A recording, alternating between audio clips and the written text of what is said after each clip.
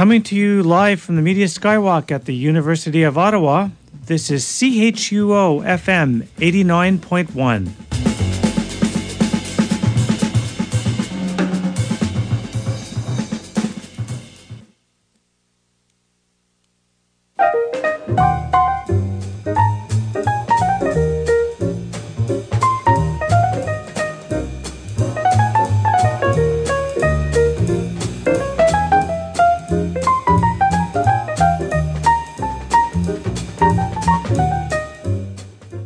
Well, good afternoon and welcome to a special edition of In Transition. My name is Randy McElligott.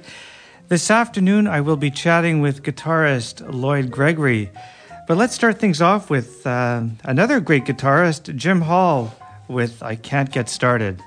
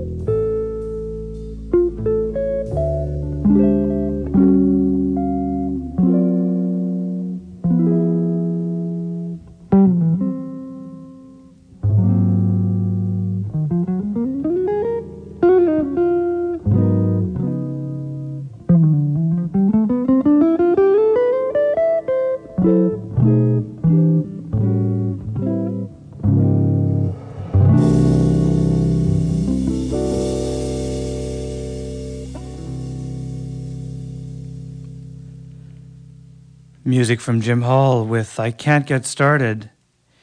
You know, over the years, there have been many guitarists who delivered a smooth, soulful, melodic, flowing, and even immediately likable sound, and seducing listeners along the way. You know, names that come to mind include Wes Montgomery, Barney Kessel, Kenny Burrell, George Benson, Earl Klugh, and even Larry Carlton. Well, you can add one more to that list, and his name is Lloyd Gregory. Lloyd has been a popular musician on the San Francisco Bay Area music scene for several decades, and he has an instrumental sound that may be the epitome of smooth, but it also contains subtle elements of classic soul music due to his early career as an R&B performer, especially the years that he spent touring extensively while serving as musical director for the Ballads, Natural 4, and even Jesse James. I had a chance to chat with Lloyd Gregory, and this is how it went down. Hi, Lloyd. Welcome to the show. Hi, Randy. How you doing? Thanks for inviting me up here. Lloyd, which musicians influenced your style of playing? A lot of different musicians influenced my style of playing. I listened to R&B, blues. You know, I started out listening to Bo Diddley, you know.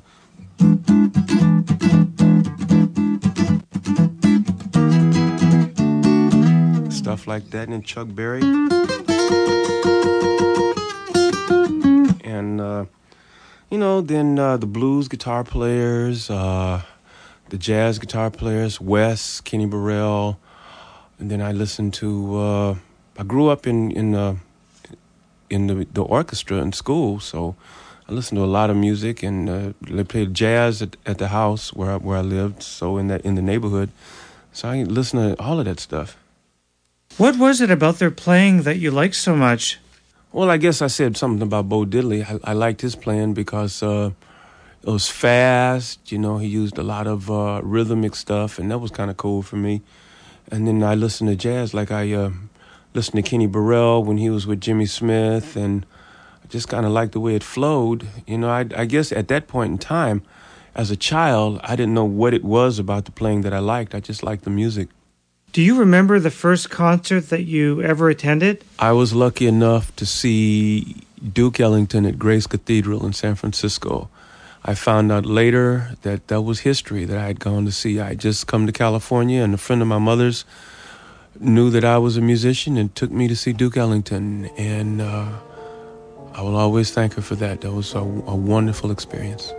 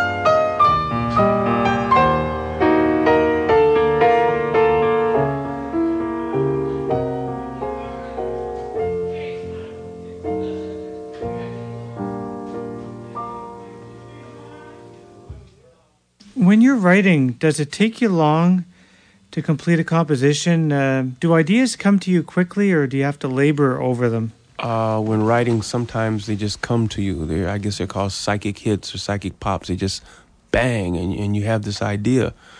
Other times, something inspires you to write something. Maybe you fell in love, or maybe you decided you really disliked something that somebody did to you, and the tension and the frustration created something for you to write about. And then sometimes you really have to work at it because there's nothing there and you got to get it done.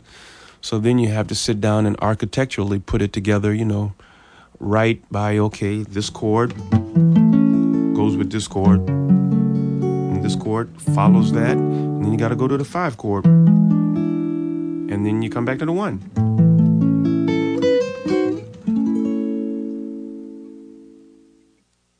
Art Blakey and Miles Davis are two very good examples of individuals who had a knack of surrounding themselves with younger musicians in their bands. And this not only kept the music fresh, but kept them young as well. And I think that the music was all the better for it. Lloyd, do you have any comments about this? Well, basically, that's the way I live my life. Most of the musicians really like playing with me because of the fact that I want them to play. A lot of band leaders want their musicians to sit back and lay in the pocket or don't play too much or something. And when I get a new musician, it takes him a while to learn that I want him to play and open up and, enjoy. He's got to enjoy it. He's got to play. He's got to use his ideas. He's got to use his technique. He's got to use his skills. And they usually have fun. They're usually sweating after the end of the first song, but, that's the way I live. Everybody brings their ideas. Everybody comes and has fun. That's what music is about. It's not about sitting back and playing real straight. No, they got to go. We play and everybody gets to express themselves. That's very important because when people get to express themselves, they play good, and then we have a good time and the people enjoy it. Did music come naturally to you when you were growing up? Yeah, my mother said I used to scoot to the radio before I could walk. So, yeah, music has been part of my life since before I could understand what was going on. It's really natural. Why did you decide to play the guitar? Don't have a clue.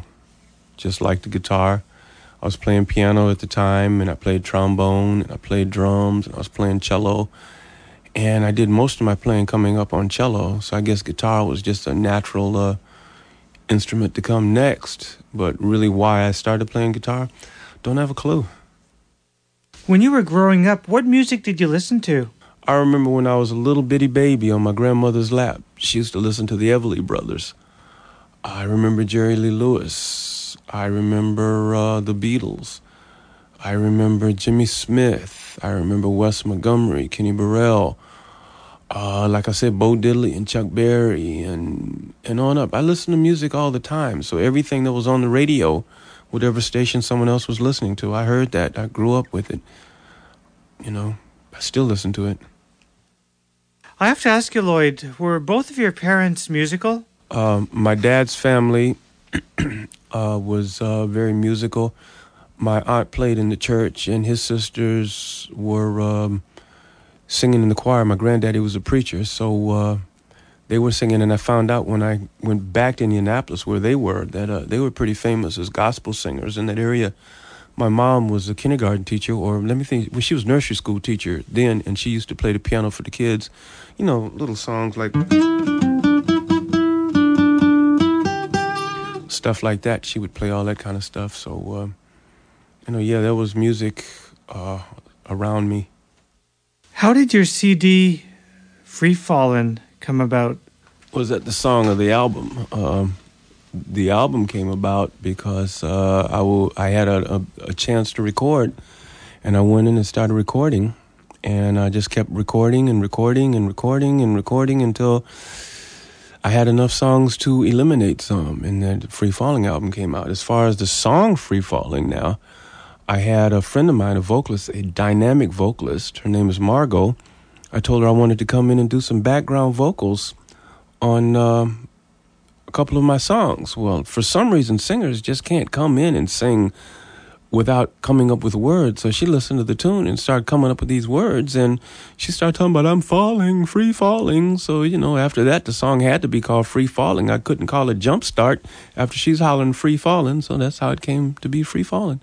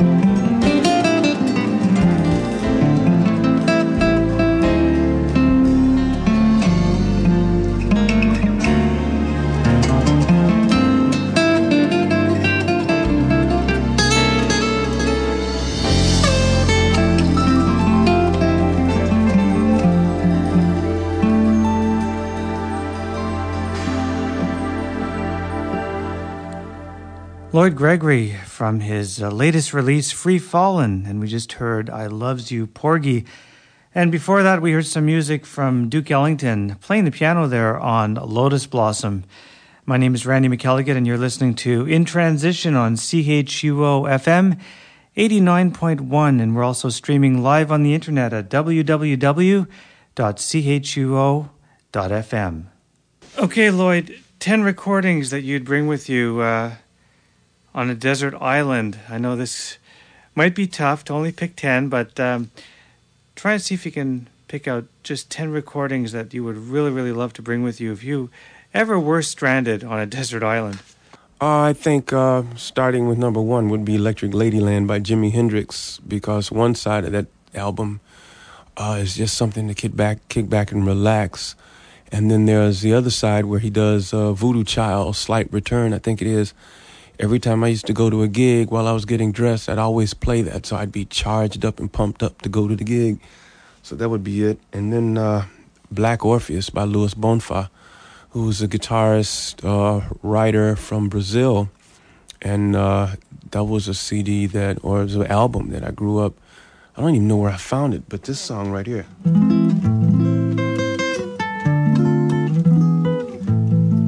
I used to love that song.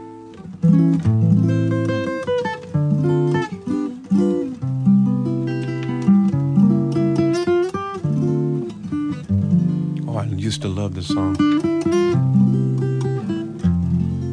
Well, anyway, and then there was a series of albums by Lorinda Almeida, Brazilian guitarist, and Paul Horn. I think he was a alto saxophone player. They were a series, 3 albums called Brazilians. And I used to listen to those all the time. They were just lovely, beautiful, beautiful melodic songs. And, God, I haven't heard anything about that in a long time. And then something by Django Reinhardt. Got to have some Django. And then Toni Braxton's first album. I love that. She just floats with the music. She's just very gifted. And I've always liked that album. Oscar Peterson's My Favorite Instrument, which is a solo CD that he did, and that's just an incredible piece of work. And any of the Oscar Peterson albums with him playing live with his band with an audience, he's slamming. And then there's a Robbie Robertson CD, the one with Aaron Neville. Is like Robbie Robertson was a leader of a group called The Band, which was Bob Dylan's group. And I think he was the leader of the band. And his recording technique is so lush and rich. And that particular CD with Aaron Neville on it is just an incredible piece of sonic work. And then one of my favorite albums is Secret Story by Pat Metheny. I think they won a Grammy for that one. I forgot what year it was, but I always wanted to do something like that. It's just a really well put together and produced piece of work. And then I guess to round it out would be Graceland by Paul Simon. That's really rich and with, really good songs, really heartfelt music. And I've always liked Paul Simon's work, and that particular album is just really, really, really, really rich. Any other instruments that you play besides the guitar? Yeah, well, my main instrument is guitar, and then there's this other instrument. It's called a TV, and man, you turn those knobs. I love the television. Of all the recordings that you've made over the years, what is your most satisfying one to date? My new CD, Free Fallin', I love it. It was the first CD that I've done that I actually use the guys in my band. I have different units that I use, and I was able to get each unit complete on a song on the CD. And we all came together and kind of put the songs together, and it was a bunch of fun, and people get a chance to hear my group finally.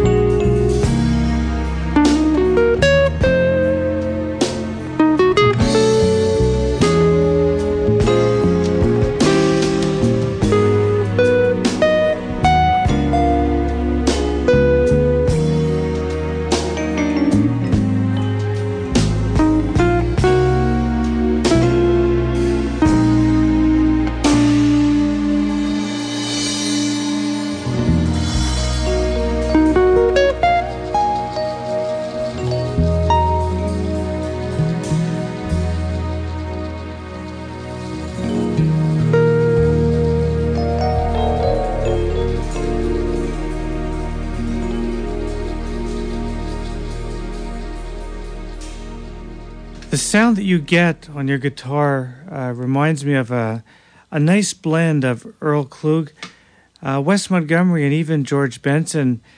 How did you get to that particular sound that you've got now? Did that take many years, or was there anything special that you did or incorporated into your playing? Well, first of all, thanks for the compliment of putting my name or relating me to Earl Klugh and Wes Montgomery and George Benson, some of the greatest guitar players. And like Earl Klugh is one of the most sensitive guitar players I've ever heard. And Wes, his lyrical ability, his phrasing is incredible. And George Benson's he's about probably the best guitar player on the planet. So thanks for that. That's, what can I say behind that? As far as my sound, my tone, I had my guitar worked on by my guitar tech, and he put some pickups in there, and I asked him, well, what's it going to do? What are these pickups going to do? And he said, well, they're going to make people think you can play. So I'll give him credit for that.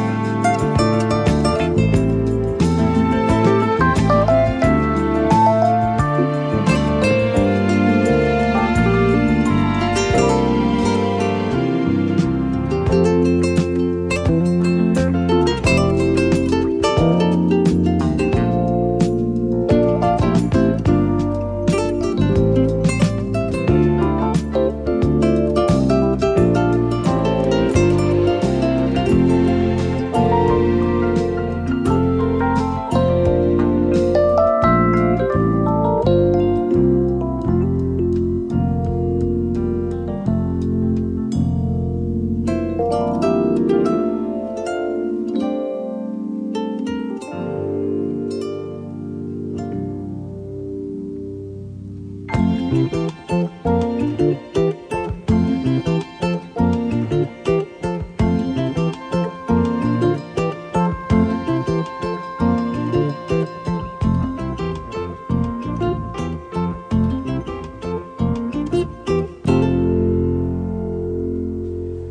case you're just joining us, my name is Randy McElligott, and you're listening to In Transition on CHUO FM 89.1, coming to you live from the Media Skywalk at the University of Ottawa. And this afternoon, we have a special guest, San Francisco jazz guitarist Lloyd Gregory, and his new album, Free Fallin'. If you want to pick it up, you should be able to pick that up in your nearest CD store, or you can order it online. If you do a Google search for Lloyd Gregory, you'll come to his webpage and you can order it directly from there. We just heard some music from Bob James and Earl Klug from 1979. It was taken from their album One on One, and we heard I'll Never See You Smile Again. That was written by Earl. And before that, we heard Round Midnight, and that's a version taken from Lloyd's album Free Fallin'. You know, I've always held the belief that as people grow older, most people tend to lose that ability of feeling the freedom of a child, and along with that, the creativity and the sense of discovery. And I was just wondering if you had any comments on that regarding music and just the whole art form of creativity. You know, I have a phrase that I use all the time. I'll grow older, but I'll never grow up. And that just says it right there. There's something else that I want to run by you, Lloyd, and that's the idea of when you create and you have ideas, it seems as though if you have an idea that's basically floating as opposed to rigid, you leave yourself wide open to more possibilities, and this in turn enhances the ability to create, innovate, and make some beautiful music. On my guitar case, I have a sticker I found that says, "Normal people worry me." Whenever you have an idea or something in your mind that is new, it's well known among my friends that you kind of keep it to yourself and work with it and keep the people around you that are creative, because the normal people, the naysayers, will always smash your fresh ideas. And whenever you try to do something new, you want to kind of hold on to it because it's like a baby, you know, that's still in the womb. It's not strong enough to take the criticisms of the naysayers. So you have to keep it close to your heart. And like I say, normal people worry me. You know, these people that are so stuck on what they think it's supposed to be, and they can't see past their own little cliche existence. But those are the people that think they're grown, I guess, because people that are grown still got the kid going on. So I don't know what to say about that, but I guess that's what I said. Do you prefer performing or writing material? I love it all.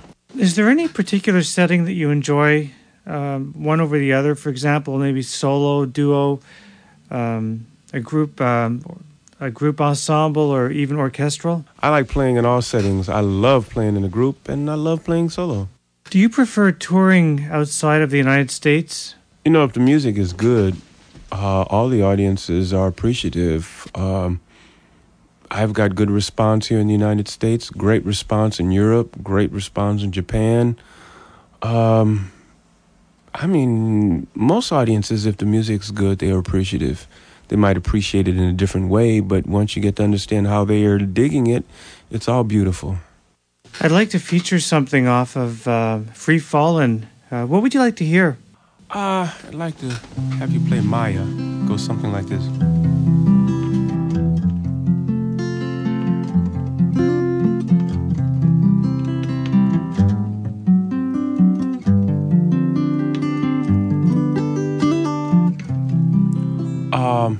Maya's my daughter, and I used to call her Doodle. And on my last CD, well, doodles are things that things that like a...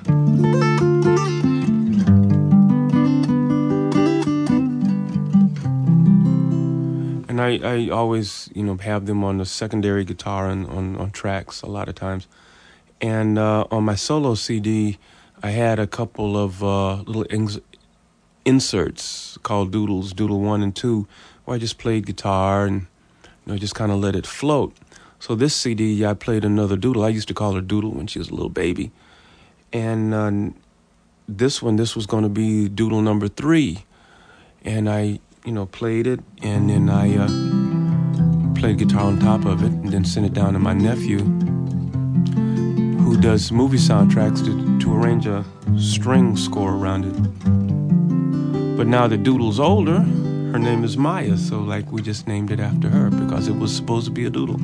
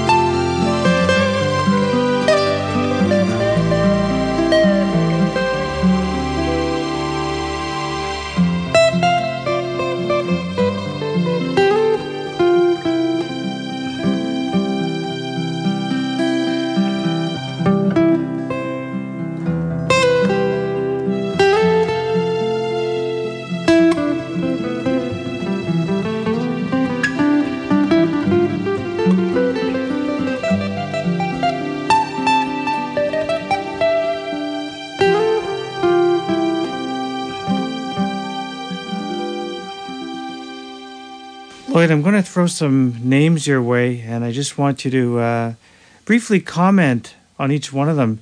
Let's start with Duke Ellington and guitarist Grant Green.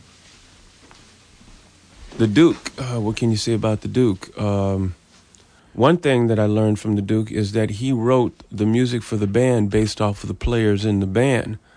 And that's kind of something that I follow. I let the band do what is comfortable for them and then create the music around that. And that seems to work better than trying to make the band play what you came up with, because it might not be comfortable for those players. And Duke knew that secret, and it's really a good one. As far as Grant Green, I grew up listening to Grant Green. And then when I started playing in big bands, they tell me to comp like Grant Green, you know.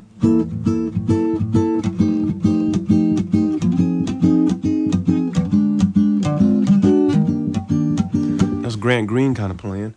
What about the great pianist Bill Evans? Bill Evans is a pianist. I never really listened to him.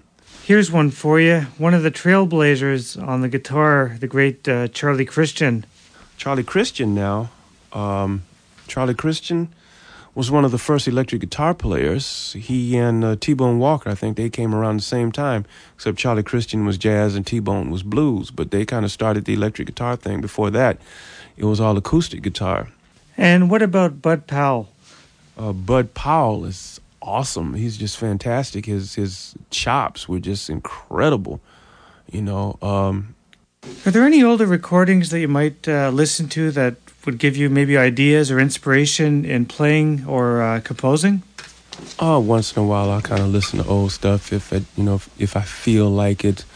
You go through periods of time where certain things you want to hear, certain other things you might want to hear at this time. So depending on my state of mind or my mood, I'll listen to different things, and old stuff, new stuff, stuff from different genres. And if I feel that way, if I'm melancholy, I might listen to some, Alice Coltrane or something, What's your take on the current state of popular music? It's interesting.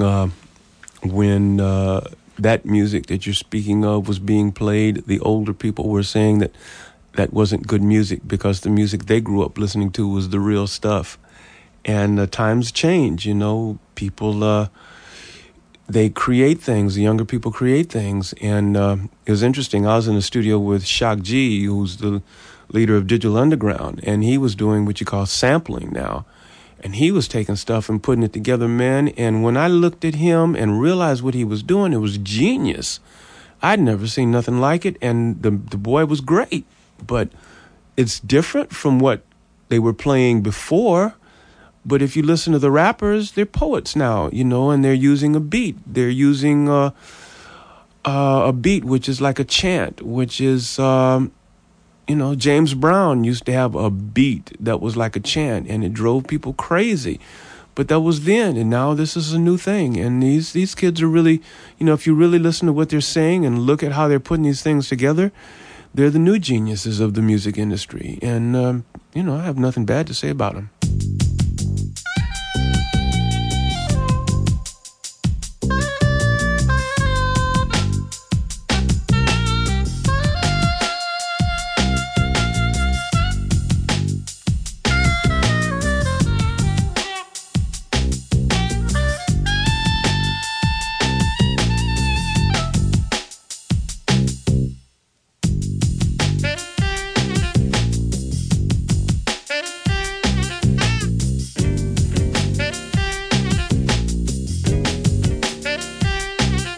Now and then I feel as though I want to escape the real and take a trip to the heavens, to a world surreal.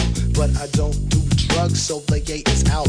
Instead, I use my mind power to move my spirits about. I might write my girl a poem showing her how I love me, or just write myself a rhyme about why I'm so funky. This is how I escape the ignorance and hate being cooked up in this planet, about to disintegrate. I'm cruising in the beach, yo. I'm cruising in the beach. I'm cruising in the beach. I'm cruising in the beach. I cover my head as the meteors shower. I glance at my watch to check the hour, and it's 1/2 the moonbeam gleaming as I daydream. I'm fiending for the beat to make my mood complete, and when I got it, I'm going in the rhythm, kicking the slang with the knowledge and wisdom. I may speak a scribbly doodle, but I keep on track, cause if I didn't, yo, you wouldn't be sweating that. I'm cruising in the beach, yo. I'm cruising in the beach, yo. I'm cruising in the beach, yo. I'm cruising in the beach. Yo, 1 to the 2 to the 3 to the 4 to the 5. This ride-yaddy-I, and I'm kicking it live on the ever-pressing journey through the depths of time. Let's get the beat to beat in the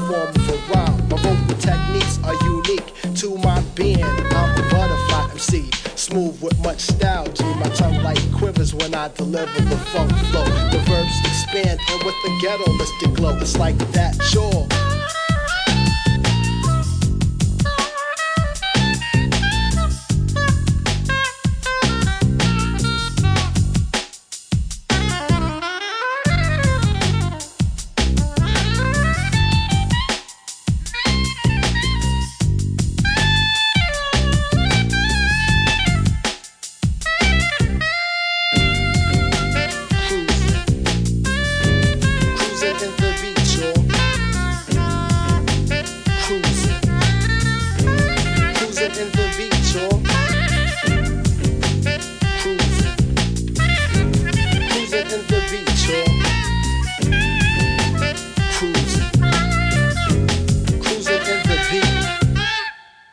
I tell you, it's amazing how time flies. That album was released in 1993 by a group called Us Three from their album Hand on the Torch, released on Blue Note, and we just heard Cruisin'. And before that, we heard Maya, and that's from Lloyd Gregory, his latest album, Free Fallin', and a beautiful tribute to his daughter, Maya. And how about the best concert that you ever saw in your life? I think the best concert I ever saw was the first time I saw Jimi Hendrix. I was floored. I'd never seen nothing like that. And at that time, I'd played with a lot of the acts. I'd played with, I'd been on tour with a group as their musical director, and we'd traveled with James Brown. We played with the Temps, Gladys, in the Pips, Aretha Franklin, Stevie Wonder, Smokey and the Miracles, the Four Tops, Jackie Wilson, Martha and Vandellas. I played with all of them. And when I saw Jimi Hendrix, I'd never seen nothing like that in my life.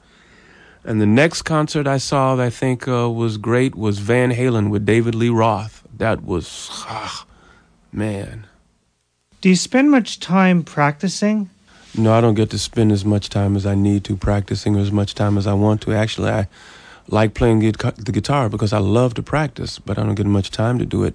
But I've learned that when you practice, it's best to start with the basics and to work those very slowly, and that's usually the best way to go. If you never pursued a career in music, what would you be doing instead? Well, I don't consider myself a jazz player. I've been locked into that, category by people, but I'm just a guitar player. I'm a musician. I like music. If I had not played music, I love planes. I would have loved to flown a jet fighter, but, I don't like the destructive aspect of it. But, man, flying, I just love flying. And the speed of one of those, man, I would just, awesome.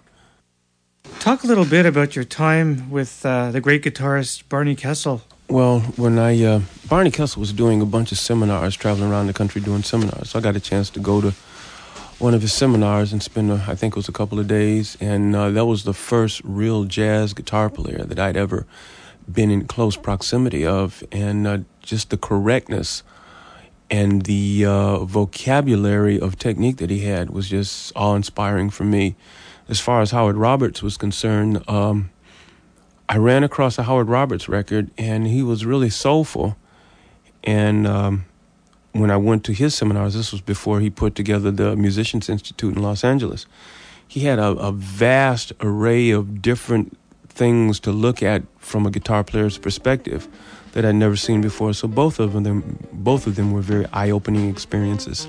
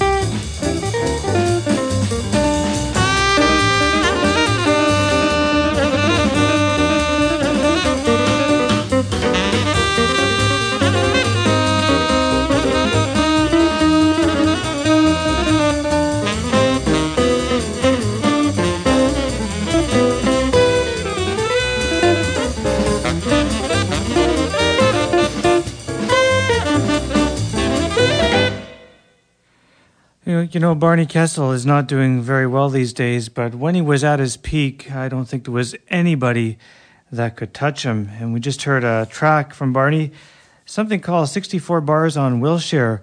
Now, another artist that Lloyd mentioned was guitarist Howard Roberts.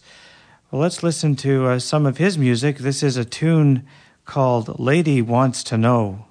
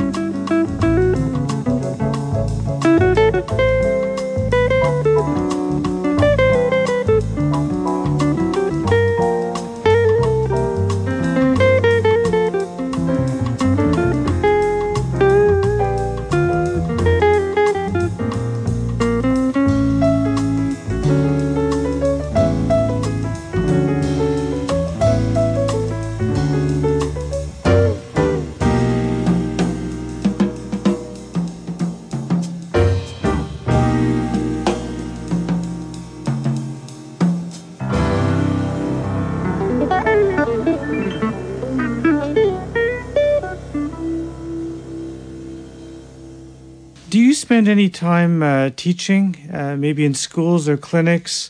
I used to teach. I used to teach at a school called Family Light Music School in Sausalito in California. In fact, that was where the student gave me the first Ovation guitar I ever had.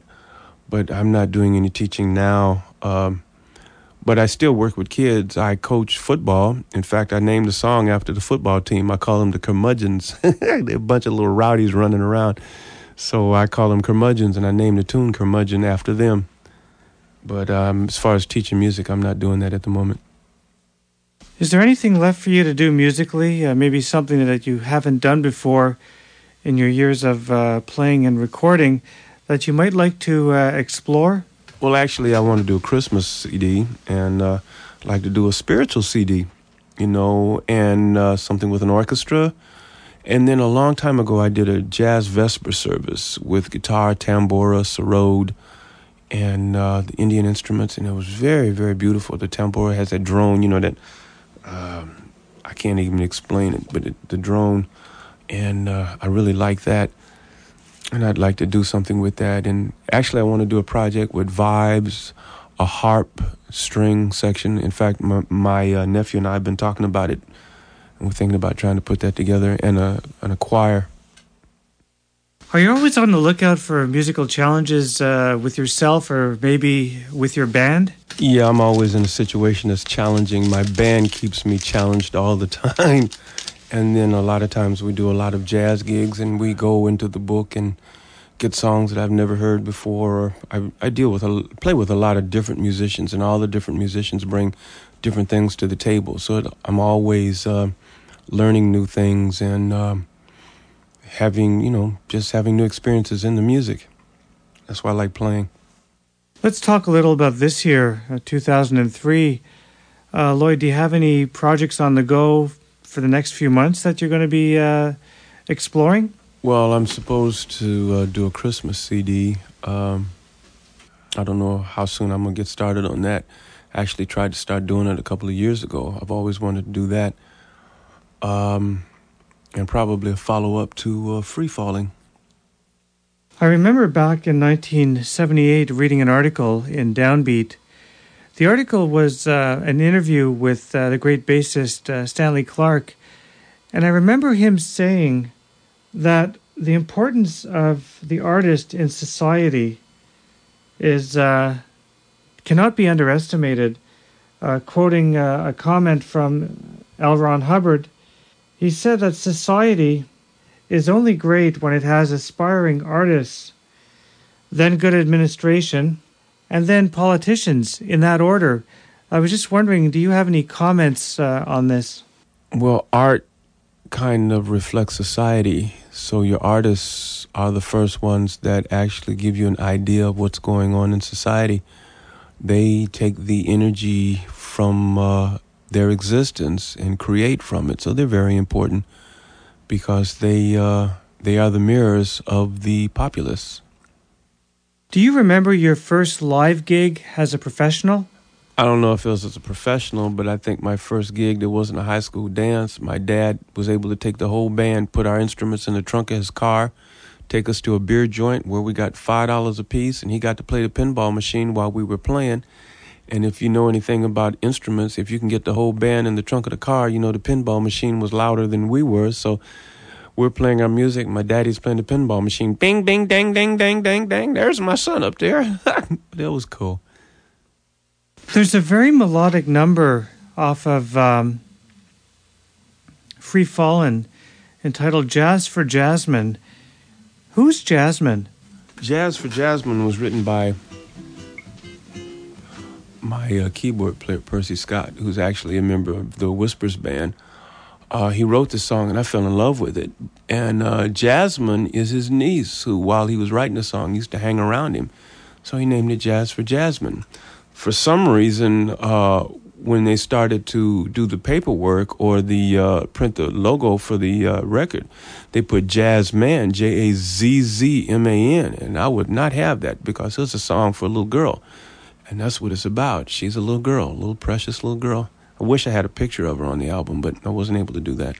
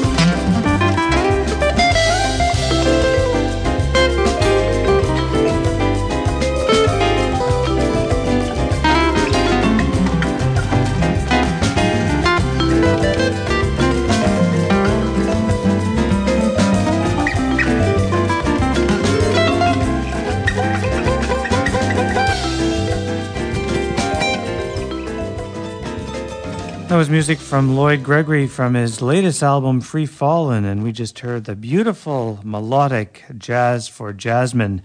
I'm Randy McElligott, and we're listening to an interview that I conducted recently with Lloyd Gregory, guitarist out of San Francisco, California. And you might want to check out his new album, Free Fallin'.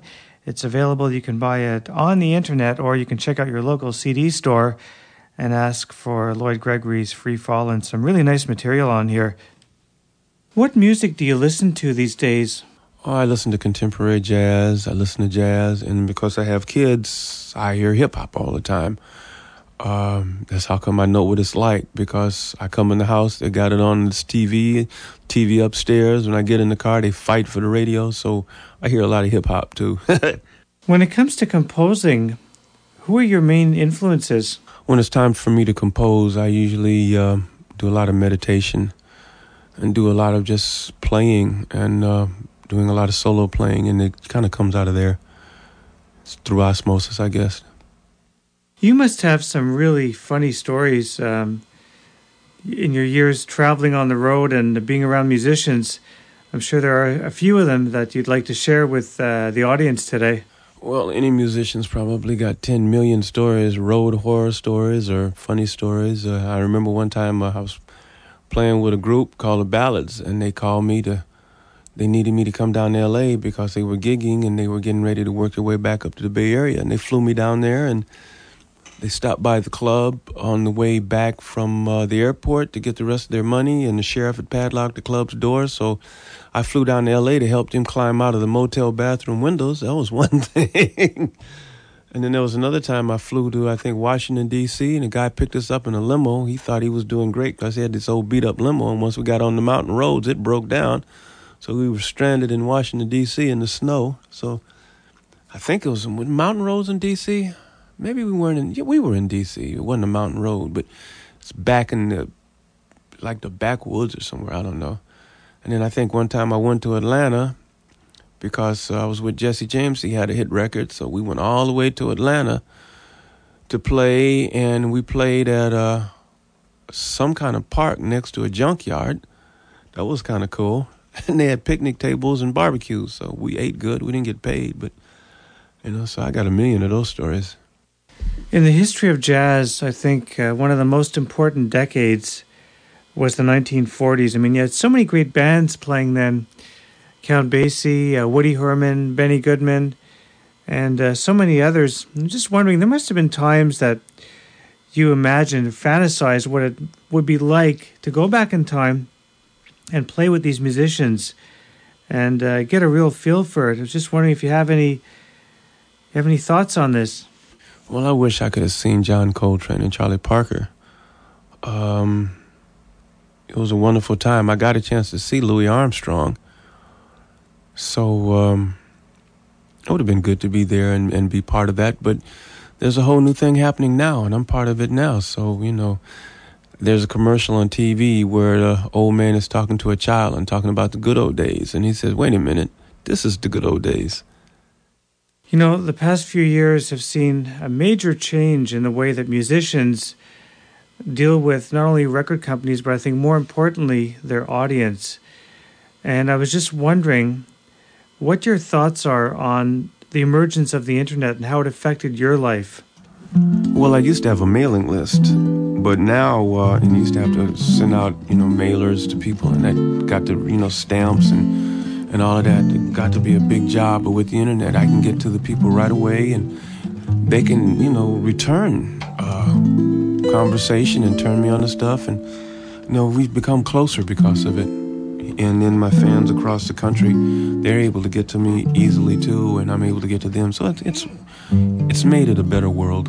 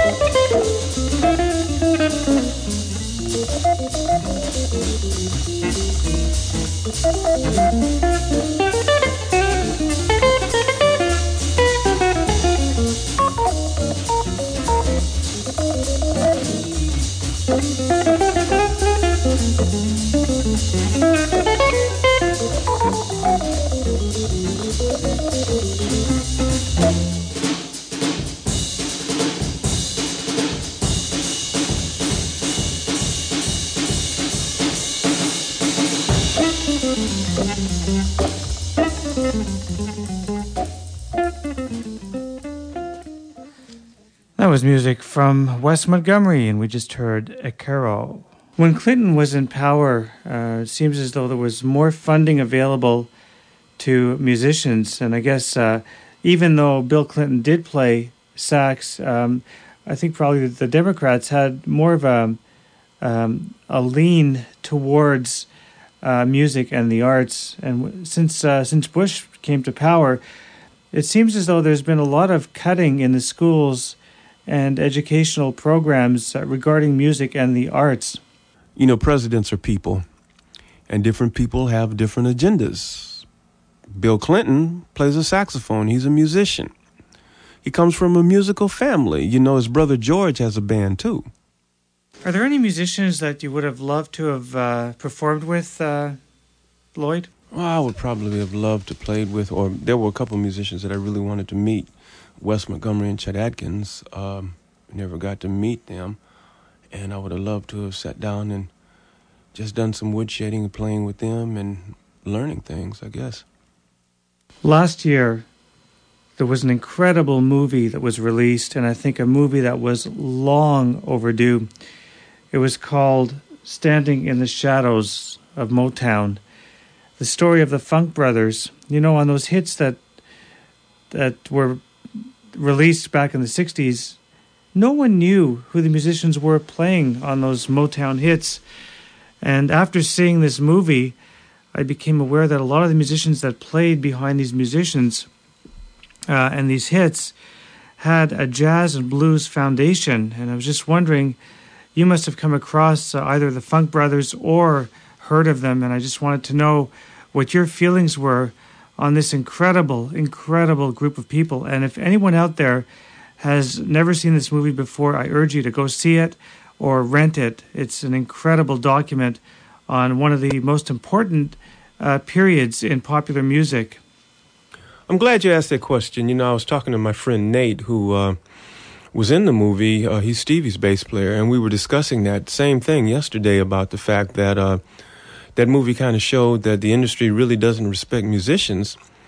And, you know, those guys, they did all of the hits from way back, and people were listening to that music and for years and years and years. And it's really good that the movie did come out to show the musicianship that was behind all of those hits that came out there. So I'm really glad that the movie did come out and those people got the recognition that they deserved. And I think it's a long time coming. Is there one person who is still alive that you would love to record with? That's easy. I'm an Oscar Peterson groupie. Oscar makes time stand still. So, like, if I had a chance to record with somebody, I'd just like to play with him just once. I think that would just be the most awesome experience. Man, like, you know, when I get a new record or something, I always send it to Oscar. I don't even know if he knows who I am, but I send it to him anyway because like I say, I'm an Oscar groupie. I claim that.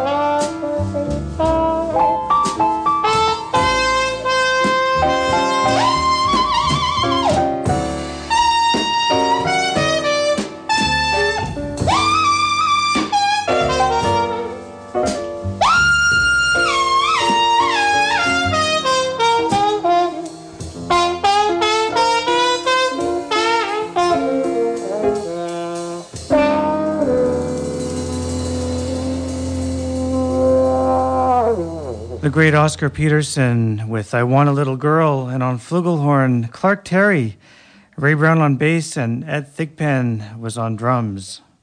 Now, Lloyd, if you had to form a dream band, who would it consist of, and have you given any thought to what compositions you would play together? My dream band, let me see, Rodney Franklin, Stanley Clarke, Jerry Brown, let me see, who would be the other keyboard player? I don't know. Maybe my friend down in L.A., his name is Ron Coleman, used to be Aretha Franklin's musical director. And what pieces would I play? Oh, man, we would just create in the studio. It would be great. What brand of instrument do you play, Lloyd? Right now I'm playing an Ovation, Custom Legend. My, relationship with Ovation came when I was teaching. I was teaching guitar, and one of my students came one day and gave me an Ovation guitar and said, here, you've taught me a lot, and I really want to repay you back, and the money that I'm paying you is not enough. So here, and he gave me an Ovation guitar, and I recorded my first CD with that guitar. So when I got a chance, I got an Ovation electric or acoustic electric, and I've been playing it ever since. And my solid body guitar is a Yamaha SBG 3000, which is a vicious instrument. I love it. It plays itself. That's why I play it. It plays itself. I don't have to work that hard. Well, Lloyd, I just want to thank you for dropping by the show today and sharing some of your insight and certainly musicality with us. All the best in your future endeavors. And again, thanks a lot. Thank you, Randy, for asking me to come, and I really do appreciate it. And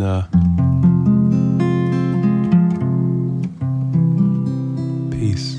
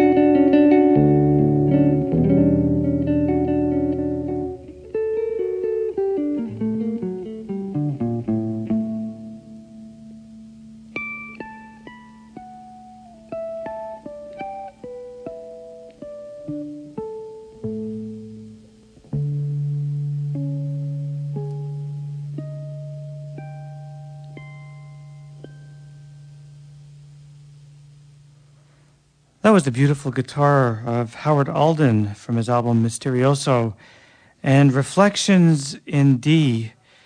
And before that, we heard some dialogue going on between myself and Lloyd Gregory. Let's revisit Lloyd's latest album, Free Fallin'. And during one of the questions that I asked him, he mentioned something about Little Curmudgeons. Well, let's give a listen to that tune. Here is Curmudgeon.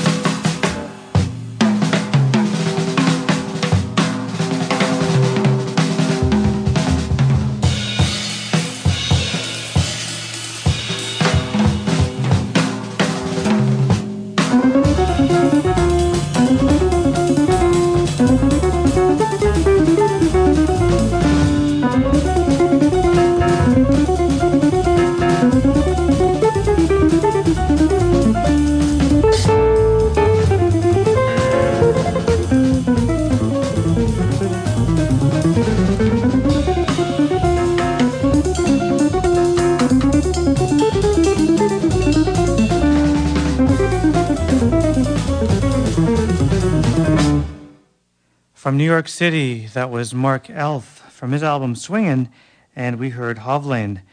And before that, Lloyd Gregory from Free Fallin' and Curmudgeon. This past summer, another great guitarist and a legendary guitarist in many people's minds that came to Ottawa, Pat Martino, one of the finest concerts that I've ever seen. It was really inspirational. I'm going to play for you now something from his album El Hombre, and this is Cisco.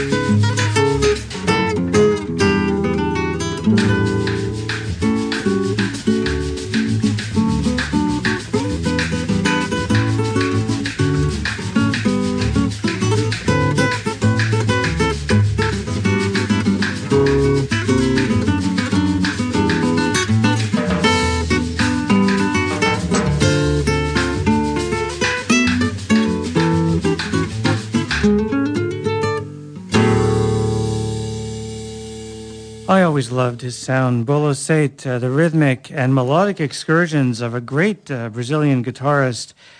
And that was taken from an album entitled Brazilian Horizons Volume 2. And we heard Influencia do Jazz. And before that, the great Pat Martino with Cisco from El Hombre. Well, another great guitarist who is no longer with us but influenced so many people was Joe Pass. And here he is with Toots Thielemans' Bluesette.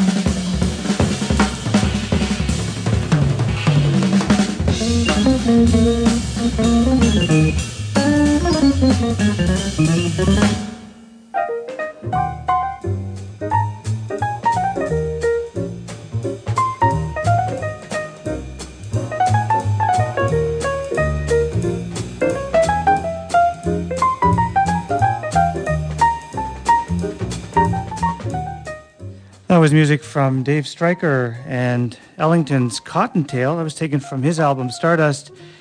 And that wraps things up for this edition of In Transition. I'd like to thank my special guest this afternoon, Lloyd Gregory from San Francisco, dropping by and chatting and playing some music for us as well. Now, I'll be back next week with some more jazz. Coming up at the top of the hour, Oswin with German news, music, and commentary until 4:30 this afternoon. My name is Randy McElligott. Have a great week. Bye for now.